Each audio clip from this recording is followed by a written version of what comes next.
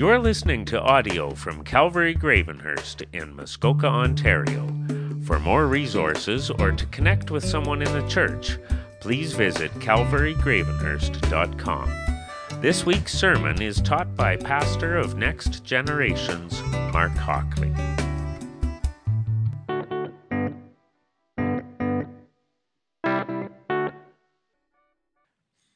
Good morning, everyone. My name's Pastor Mark. It's good to be with you all this morning. We're grateful that you're here. I just want to say a few things before we pray and get started. As you can see on the screen, we're going to be considering a very weighty topic this morning. And so I just want to be honest with you and say that I expect this sermon to be painful and emotional. I told the first service I don't know how I'm going to do it twice, but here we are. Pray for me in that. I want you to know this, that I don't preach this topic today with any sort of delight.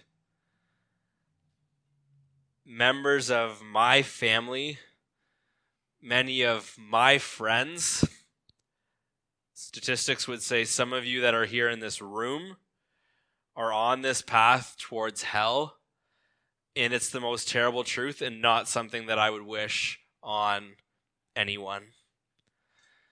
I just also want to acknowledge that we've all experienced and perhaps been turned off by crazy preachers who have abused teaching on judgment and hell. So I'm going to do my best for you today to rightly handle God's word, to tell you the truth, even if it's hard, but not abuse the truth. Also, I just want to remind you, I'm not trying to look smart. I love to study the Bible. I've also studied what many other great and wise men have considered on this topic, reading scholars, commentary writers, pastors like Chan and Keller and Piper and Horton, and just bringing these things to you this morning. On the topic of hell, I think we can simultaneously both talk too little and too much about hell. Hell is real, and that's what we're going to talk about today, and its existence is meant to be a sobering reminder for us. It's meant to give us a jolt of urgency. It's meant to teach us much about God. And so I think most of us, if you're like me, we probably fall in the camp of not thinking enough about these things because they're hard and they're not nice to think of. But we also can think about hell too much, and I don't want us to swing the other way as we go through this little mini-series, because the human mind and the human heart, I don't believe, are equipped to perpetually dwell on such an unspeakable and terrible thing. Hell's not intended to always be thought of, only God is. God is intended to always be thought of, not hell. Hell points us towards God, but we have to remember that God is the goal of the gospel. He's what we are to set our minds on, not hell. So let's find a good balance in this as we consider these things this week and next week. The final thing I want to say before we pray is just remember that this is not just doctrine. Doctrine's important, right? We've talked about that. But just as we deal with these things today and we look at God's word, remember that we are talking about people's eternal destinies. We're not just trying to get something right so we can be right on a test. So let's pray, and we'll get started. God, I pray that you would be with us here this morning. God, none of us take delight in this topic, but we want to take delight in you. And you told us these things for a reason. God, we want to know your truth. God, as we consider the topic of hell, I pray that your Holy Spirit would be at work like crazy. If there are those today whose hearts need to be comforted, I pray that you would comfort their hearts. God, if there's people whose hearts need to be pricked, God, would you prick their hearts? If there's people that need to be challenged, God, I pray that you would challenge them. God, I pray that you would give us energy and focus this morning, as it's not a light topic, and we don't take it lightly, Lord. Would you help us to know the truth, God, to accept the truth, to believe you at your word. Do all these things in your name. Amen. So here's the breakdown of what we're going to do. We're going to do a 2-part series. So part 1 is going to be this week, and then part 2 is going to be next week.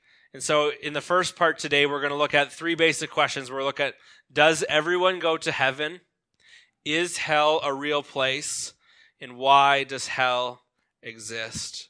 And then next week, we're going to look at, what does the reality of hell teach us about God? And what does the reality of hell cause us to consider in ourselves? And so you can see from the breakdown that what we're doing today in this sermon is a little bit different than what we normally do. Right? Because normally what do? We come and we study God's word, right? And you feel the weight of its truth through the conviction of the Holy Spirit. But then in the same sermon, we're immediately reminded of the motivation and the hope, right? We try to point you to God and to the gospel to remind you, don't despair because of your sin or this thing that God's word is pointing out in your life that's not right. Look to God. He's the answer, right? He's the hope.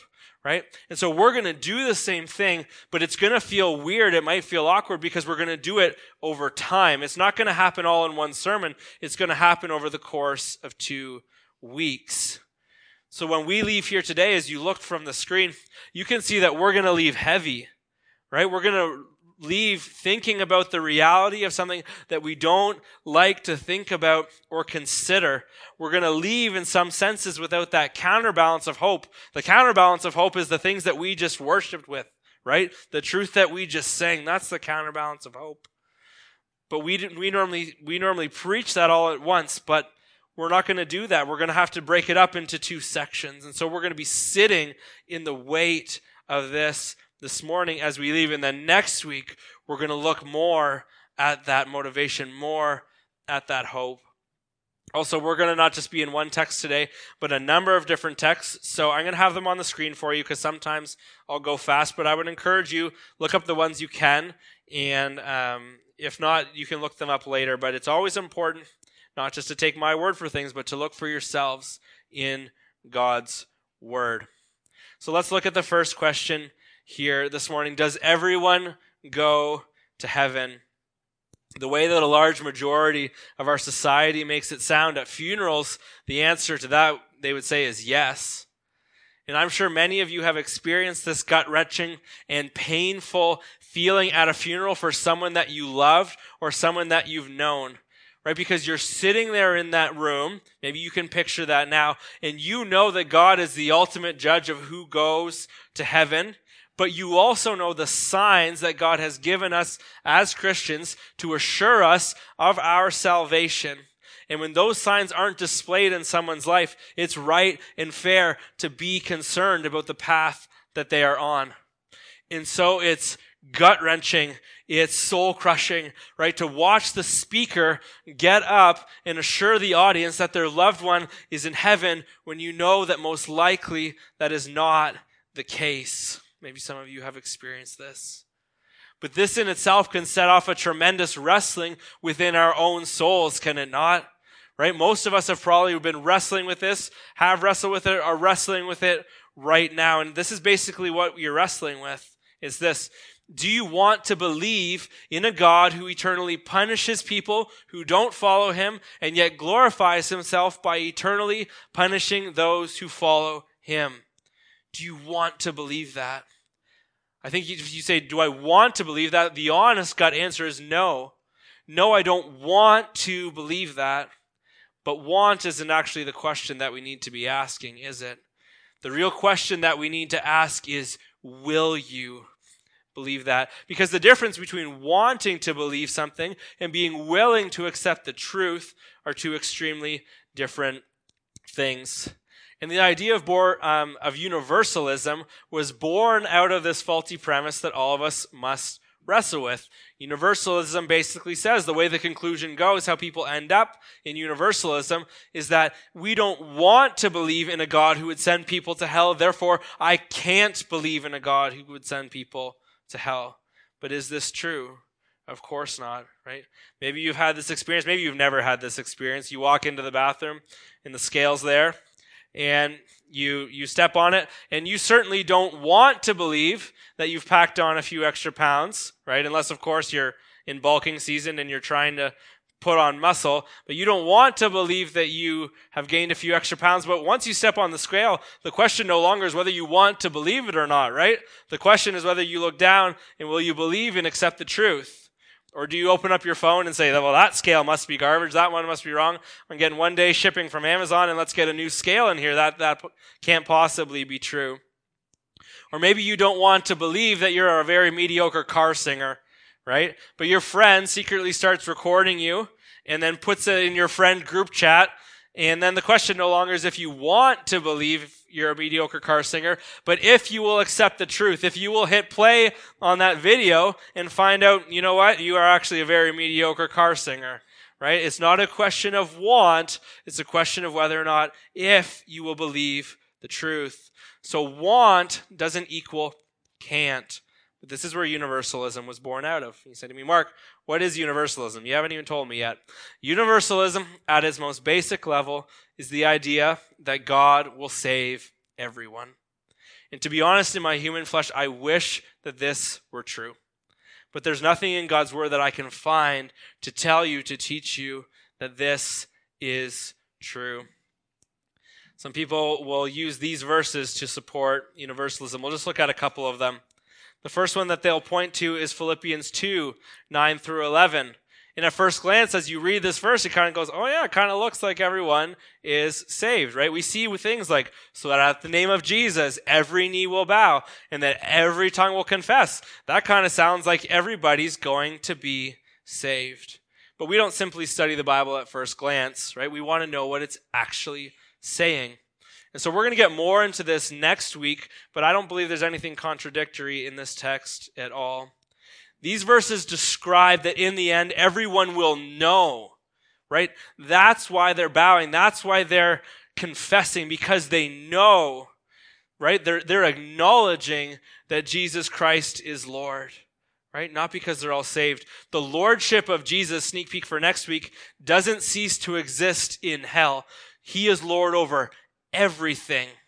Everyone from all history will know that Jesus Christ is Lord. And that's part of what makes hell so excruciating, is that you recognize Christ to be Lord, but you're not able to share in the goodness of God. We also know from other parts of Philippians that Paul can't be teaching that all will be saved in the end. If you look at verse 128 in Philippians, if you're there, you can see that those who oppose the gospel will face destruction. In the 3:19, Paul describes the enemies of Christ whose end is destruction. There's a contrast between the eternal destinies of believers and non-believers. They are not the same. We're not going to the same place regardless. You can also look at Revelation 21. This is a passage that is also pointed to that's talking about the New Jerusalem. And in this passage, you can see I highlighted it in red there. It says, this is what they point to. It says, its gates will never be closed. And so some have suggested the fact that this verse says that the gates will never be closed signifies that people will constantly have second chances. And then they can look to Jesus again and go, oh yeah, you are actually God. You can be saved. But again, if we look closely at the text and in the book that it's written in, we're going to see that this is not the case. Within the text itself, if you look at it, I want you to notice this, right? We see that only those whose names are written in the Lamb's book of life will enter heaven. What does that mean? That implies that there's those whose names are not in the book of life and therefore not saved. And then the question naturally becomes, if everyone is eventually saved, why does God have the book? Why does he have the book? It's because there's two different eternal destinies. But some people will press the point and say they're just not saved yet. Let's read Revelation 20, 11 through 15 together. It says this, then I saw a great white throne and him who sat upon it, from whose presence earth and heaven fled, and no small place was found for them. And I saw the dead, great and small, standing before the throne, and books were opened. And another book was opened, which is the book of life. And the dead were judged from the things which were written in the books, according to their deeds. And the sea gave up the dead who were in it, and death and Hades gave up the dead who were in them, and they were judged, each one according to their deeds. Then death and Hades were thrown into the lake of fire. This is the second death, the lake of fire. If anyone's name was not found written in the book of life, he was thrown into the lake of fire. Some people have suggested that hell is meant for purification, and then you swing back around for a second chance. But does that read to you like hell is a place for purification? No, what does it say? It's a place of punishment. It's a terrible and harsh reality. Revelation 22:14-15 says this, "Blessed are those who wash their robes, so that they will have the right to the tree of life and may enter the city by the gates. Outside are the dogs, the sorcerers, the sexually immoral persons, the murderers, the idolaters, and everyone who loves and practices lying." This is written, notice where this is written, 22. This is written after the gates are open passage, right? And yet what does it say? Once again, there's two different places, right? Two different destinies for believers versus non-believers. There are those who are in the city, and there are those who are outside the gate. They have different destinies, different final places. But perhaps the one that is the most clear is this one here from Luke 13:25-28. This is Jesus talking. This is what he says. "Once the head of the house gets up and shuts the door, and you begin standing outside and knocking on the door, saying, 'Lord, open up to us,' then he will answer and say to you, 'I do not know where you are from.' Then you will begin saying, 'We ate and drank in your presence, and you taught in our streets.' And yet he will say, 'I do not know where you are from. Leave me, all you evildoers.' In that place there will be weeping and gnashing of teeth when you see Abraham, Isaac, Jacob, and all the prophets in the kingdom of God, but you yourselves being thrown out." Jesus makes things pretty clear, doesn't he? He says there's a time where the door is open, and there's a time where the door is closed. We don't have perpetual chances. And so does everyone go to heaven? Is everyone eventually saved? I think the Bible makes things pretty clear that the answer is no.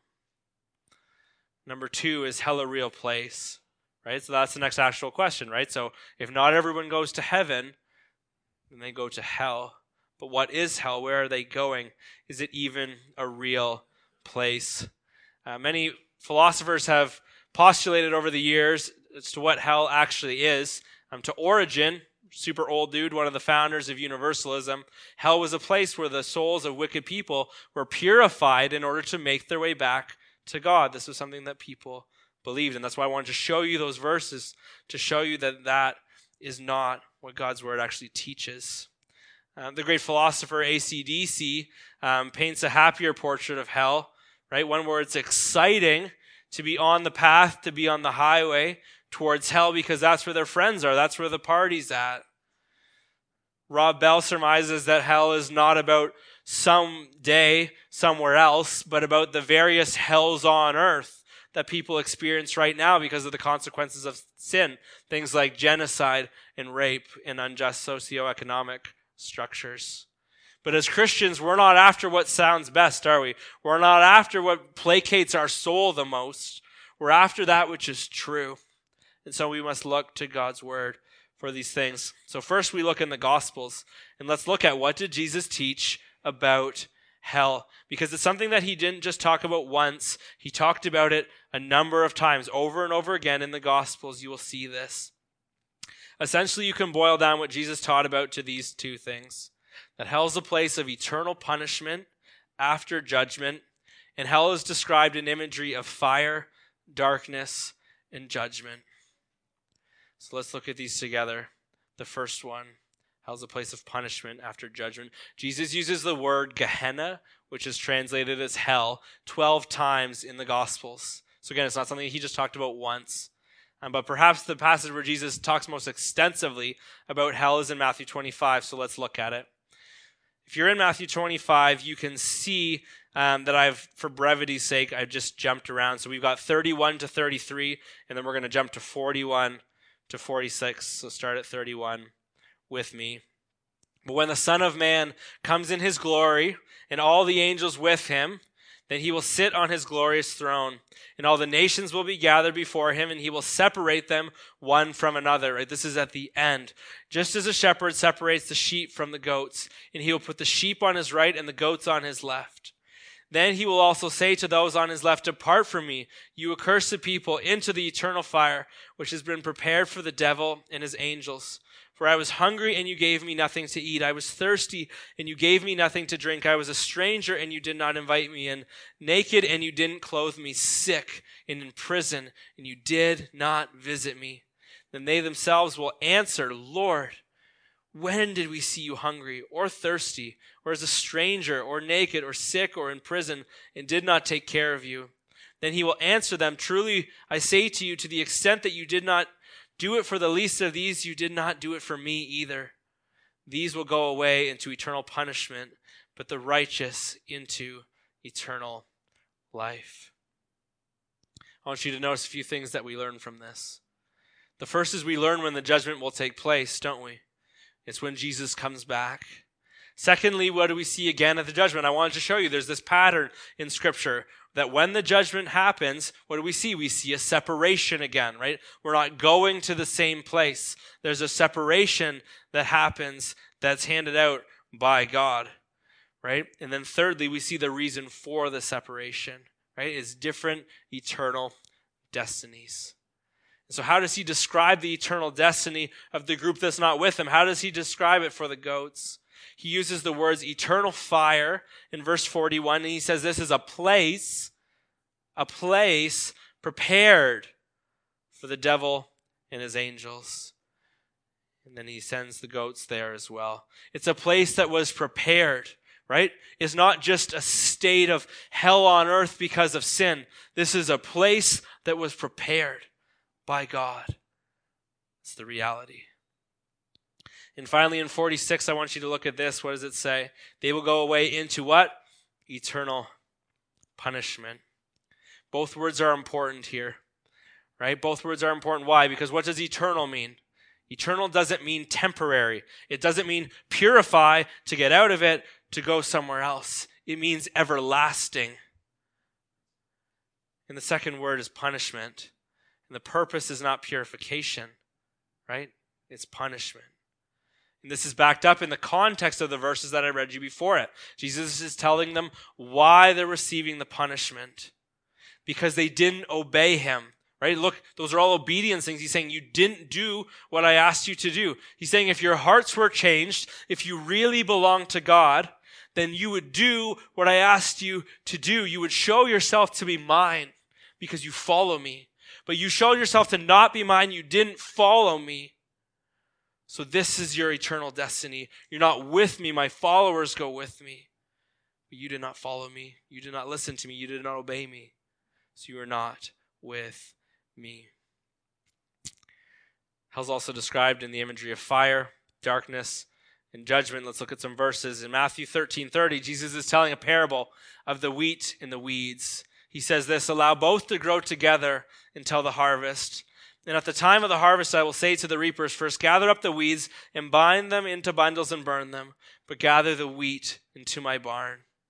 And then the good news is he goes on and explains the parable. Don't you love when Jesus goes and explains the parable? It's always very helpful.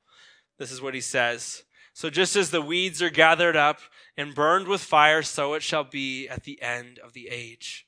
The Son of Man will send forth his angels, and they will gather out of his kingdom all stumbling blocks and those who commit lawlessness, and they will throw them into the furnace of fire. In that place there will be weeping and gnashing of teeth.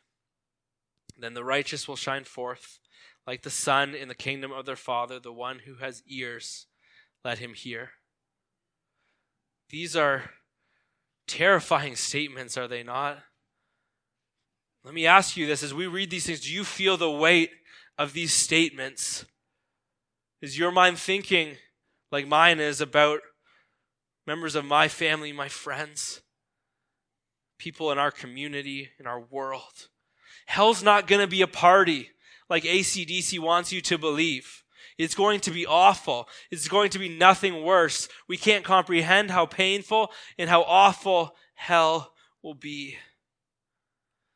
Matthew 25:30 says this, "And throw the worthless slave into the outer darkness. In that place there will be weeping and gnashing of teeth." I want you to notice the imagery that Jesus is using here. Jesus here calls hell, and in other places in the gospel, he calls it the outer darkness. Do you remember what one of God's characteristics in the Bible is? What's one of his attributes? It's light, right? So we have this contrast of there being no light whatsoever in hell, but instead it's the outer darkness. Because in hell, humans are removed from the light. They're removed from the goodness of God. And so we see through these scriptures that what Jesus is teaching on, and you can go look up more, is that hell is a real place.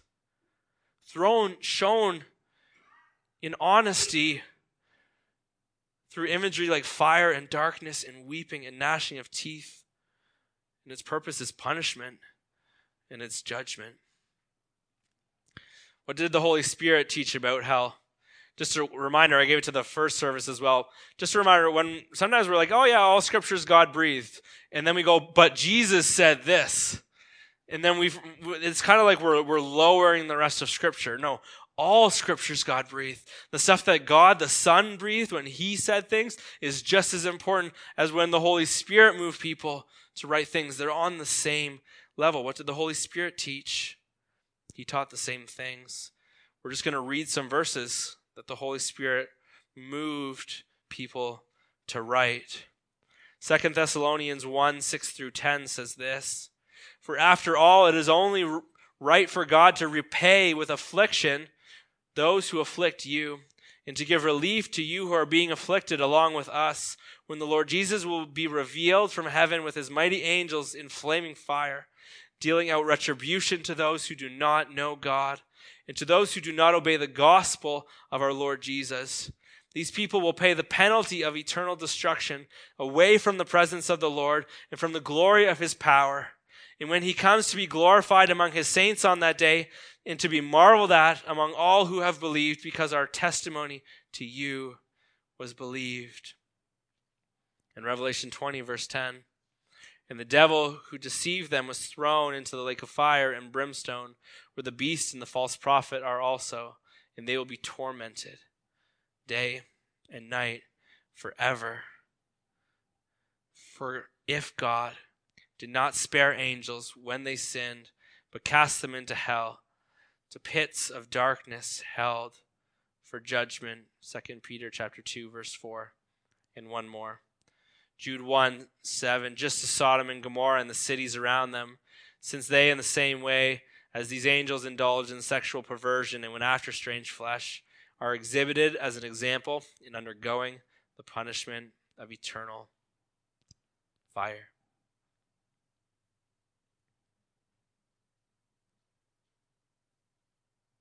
Before we go on to number 3, I feel like we need to stop and to pray.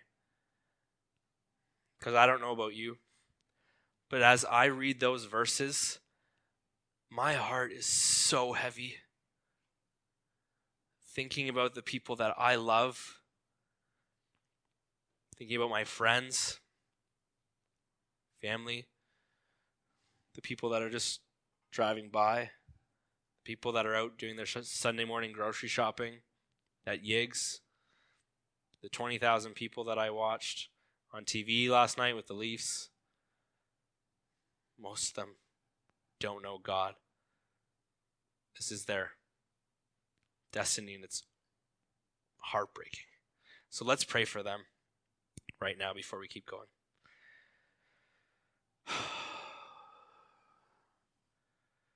Oh God, we come before you. God, and our hearts are heavy right now for the people in our lives that don't know you.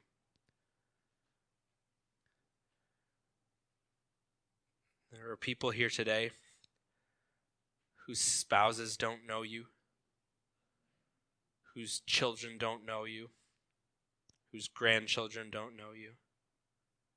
God, we have coworkers that don't know you and friends that don't know you, people that we pass on the street that don't know you. And this is the eternal path that they're on. And so, God, we come and we pray and we beg. I beg that you would open their eyes to see the goodness of yourself, to see the goodness of God, to see the goodness of what you did for them on the cross. That Jesus came and took the weight of sin, the weight of the world, the stuff in our own lives, God, the ugly, nasty stuff that we don't want anybody to ever know about. And he took it on the cross and he paid for our sin. If we would confess it to him and follow him. So God, we pray for all these people that are heavy on our hearts. God, we pray that you would save them.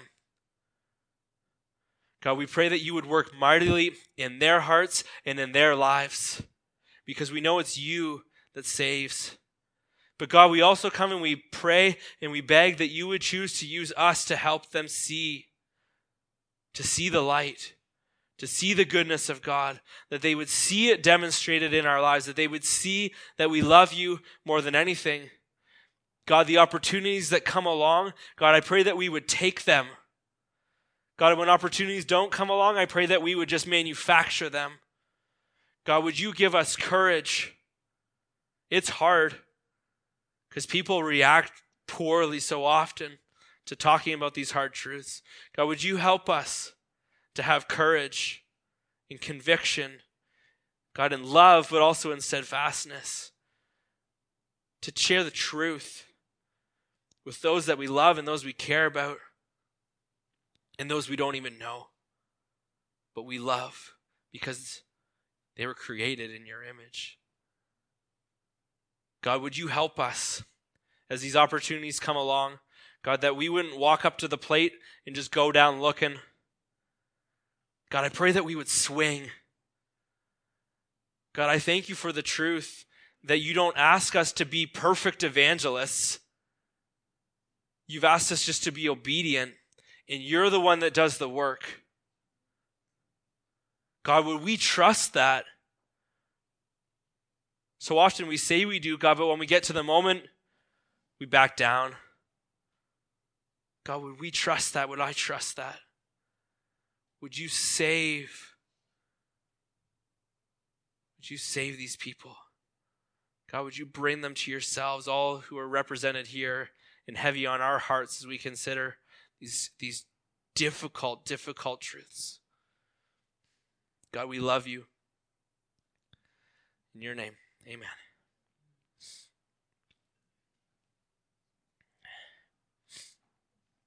All right, one more to go.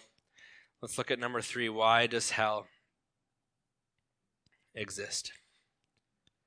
John Piper says this. He says, we never leave God because we value him little. We exchange God because we value something else more. Let me say that again. No one leaves God, forsakes God, abandons God, suppresses God, turns away from God simply because they value him little. We always turn away from God because we value something else more, which is why it is such a cosmic insult and an infinite outrage.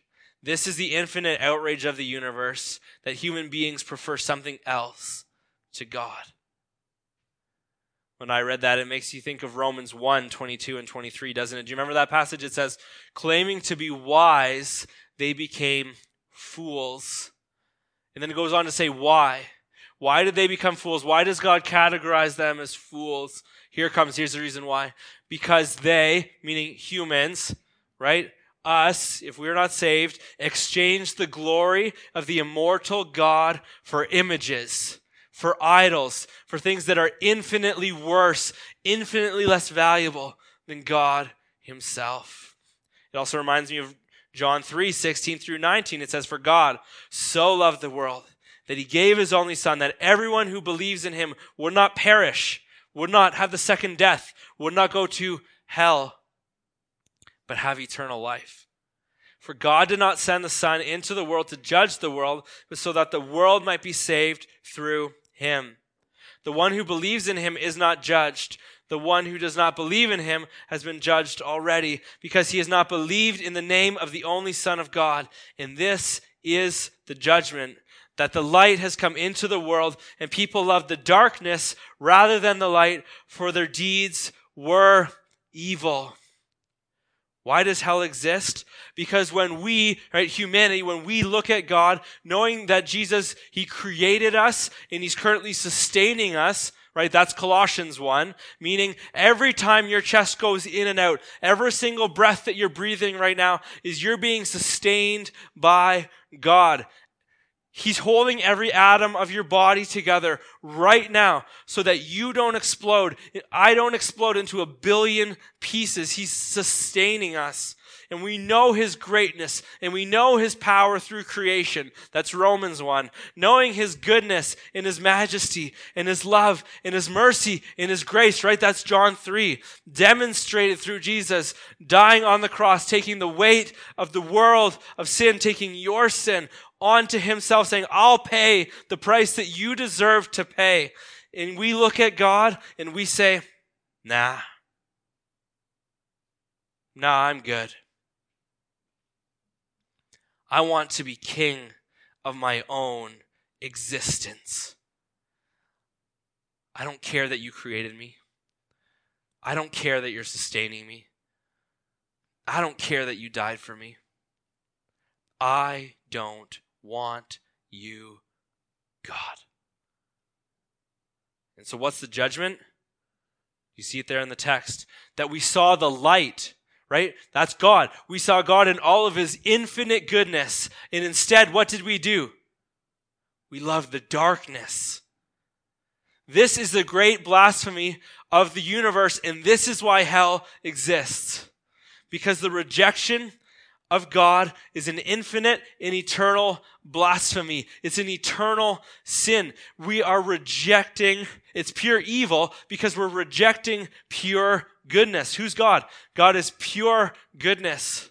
And so when we reject pure goodness, what are we left with? Pure evil. And all evil flows from this very evil. And that's what hell deals with. Every other evil that you can think of, every other thing that's wrong with this world right now, every other thing that you've been personally hurt by because of sin, trace it. I dare you to do it. Trace it. It all comes back to this. That we love the darkness rather than the light. Tim Keller puts it this way. He says, in one sense, hell is basically giving you what you already chose. To be away from God. You chose to love the darkness. You go to the place of outer darkness. It's what you desired. You said, I want nothing to do with you, God. He says, here you go. The problem is we have no idea how just unimaginably awful what we've chosen is. And so what will you believe about the reality of hell? Christians, if you believe God, what he says concerning your need for salvation, and believe Jesus about what he said about how he died on the cross for you, and he rose back to life for you, will you also believe him, even though it's hard, when he speaks in his word about hell? I think it would be intellectually and theologically dishonest not to, because they're tied together. The good news of the gospel. Do you remember that? The good news of the gospel, if you're a Christian, if you're a follower of Jesus, is what he saved you for. What did he save you for? He saved you for himself, That you remember that? That you would be with God. But the reality of the gospel is what he saved you from. What did he save you from? He saved you from hell. He saved you from separation, not being able to be in the presence of the goodness of God. That's what he saved you from. So we must know these truths and believe them. Why does the Bible talk so much about hell? We'll close with this. I believe Jesus spoke so much about hell because of his deep, deep, deep love for us. His deep love for you, because he wanted to warn us about the absolutely harsh reality about hell. It's not unloving to talk about hell. It's unloving if he wouldn't have told us where we would be if not for him. He wants you to come to him. He wants you to follow him. He wants you to be with him because he created you and he loves you. That's why he talks so much about it. And I believe the Holy Spirit moved writers to write about hell so often in Scripture for the exact same reason. Crying, pain, fire, weeping, gnashing of teeth, eternal punishment. This is the awful destiny of those who won't give their lives to God. And there are no second chances. That's the reality. And if you're thinking about these truths today and you're not yet a follower of God, please hear this. Choose to follow God because you know he really is God. Choose to follow God because you know he really is King of the universe. And he really did send his son to die in your place, take your punishment, so that you could be with him forever. The goal of talking about the reality of hell is not that you would fear hell, although that's a natural byproduct, right? But the ultimate goal, right? The ultimate goal is that your eyes would be opened to see a good God who would choose to send his son, who did nothing wrong, to die in your place so that you could be with him forever and experience his goodness instead of experiencing all the awful realities of hell. And so do I want you to sit in the truth of the reality of hell this week? Yeah. Because I don't think we do it enough. I don't do it enough. But just also remind yourself that there's hope, right? In those things that we sang before we started. This is not the end of the story, right? The real heart of the matter is that this reality is what makes God's love grander than anything else that our brains can comprehend. And that's the good news. And we're going to talk more about that next week, so I would encourage you come back and hear about that. But pray, wrestle through these truths this week. And the next week we're going to look more at that hope, right? We're going to look at the goodness of God and what the reality of hell means for us as Christians. Let's pray for you. I'm going to pray for you before we go. God, I pray that you would be with us. These are heavy, heavy things. God, to be honest, it's exhausting to think about and consider some of these truths and think about the people that are dearest to us. God, I pray that you would just help us. I pray that you would help us to know the truth. Would you work in our lives and help us to live differently? God, would the reality of hell cause us as Christians to well up with thankfulness for what you've done in saving us? Would it cause us to well up with urgency to tell others about you? Would it cause us to well up with a love for you that we've never had before or haven't experienced in a long time? God, we love you so much, and you are so good. God, and we pray that everyone would know that. We pray that everyone would come to have you as the king of their existence, not themselves. God, you created us. You give us breath. You've given us everything. Everything good in this world comes from you. Would we see that? Would you open our eyes to just to the common grace of God? Because one day, it's all going to melt away. The common grace of God will melt away, and even those who looked good, they only looked good because of the common grace that comes from you. And instead, our works will be judged and will be seen as evil. God, we admit we are evil people. We didn't do anything to deserve being saved. It's because of what you did.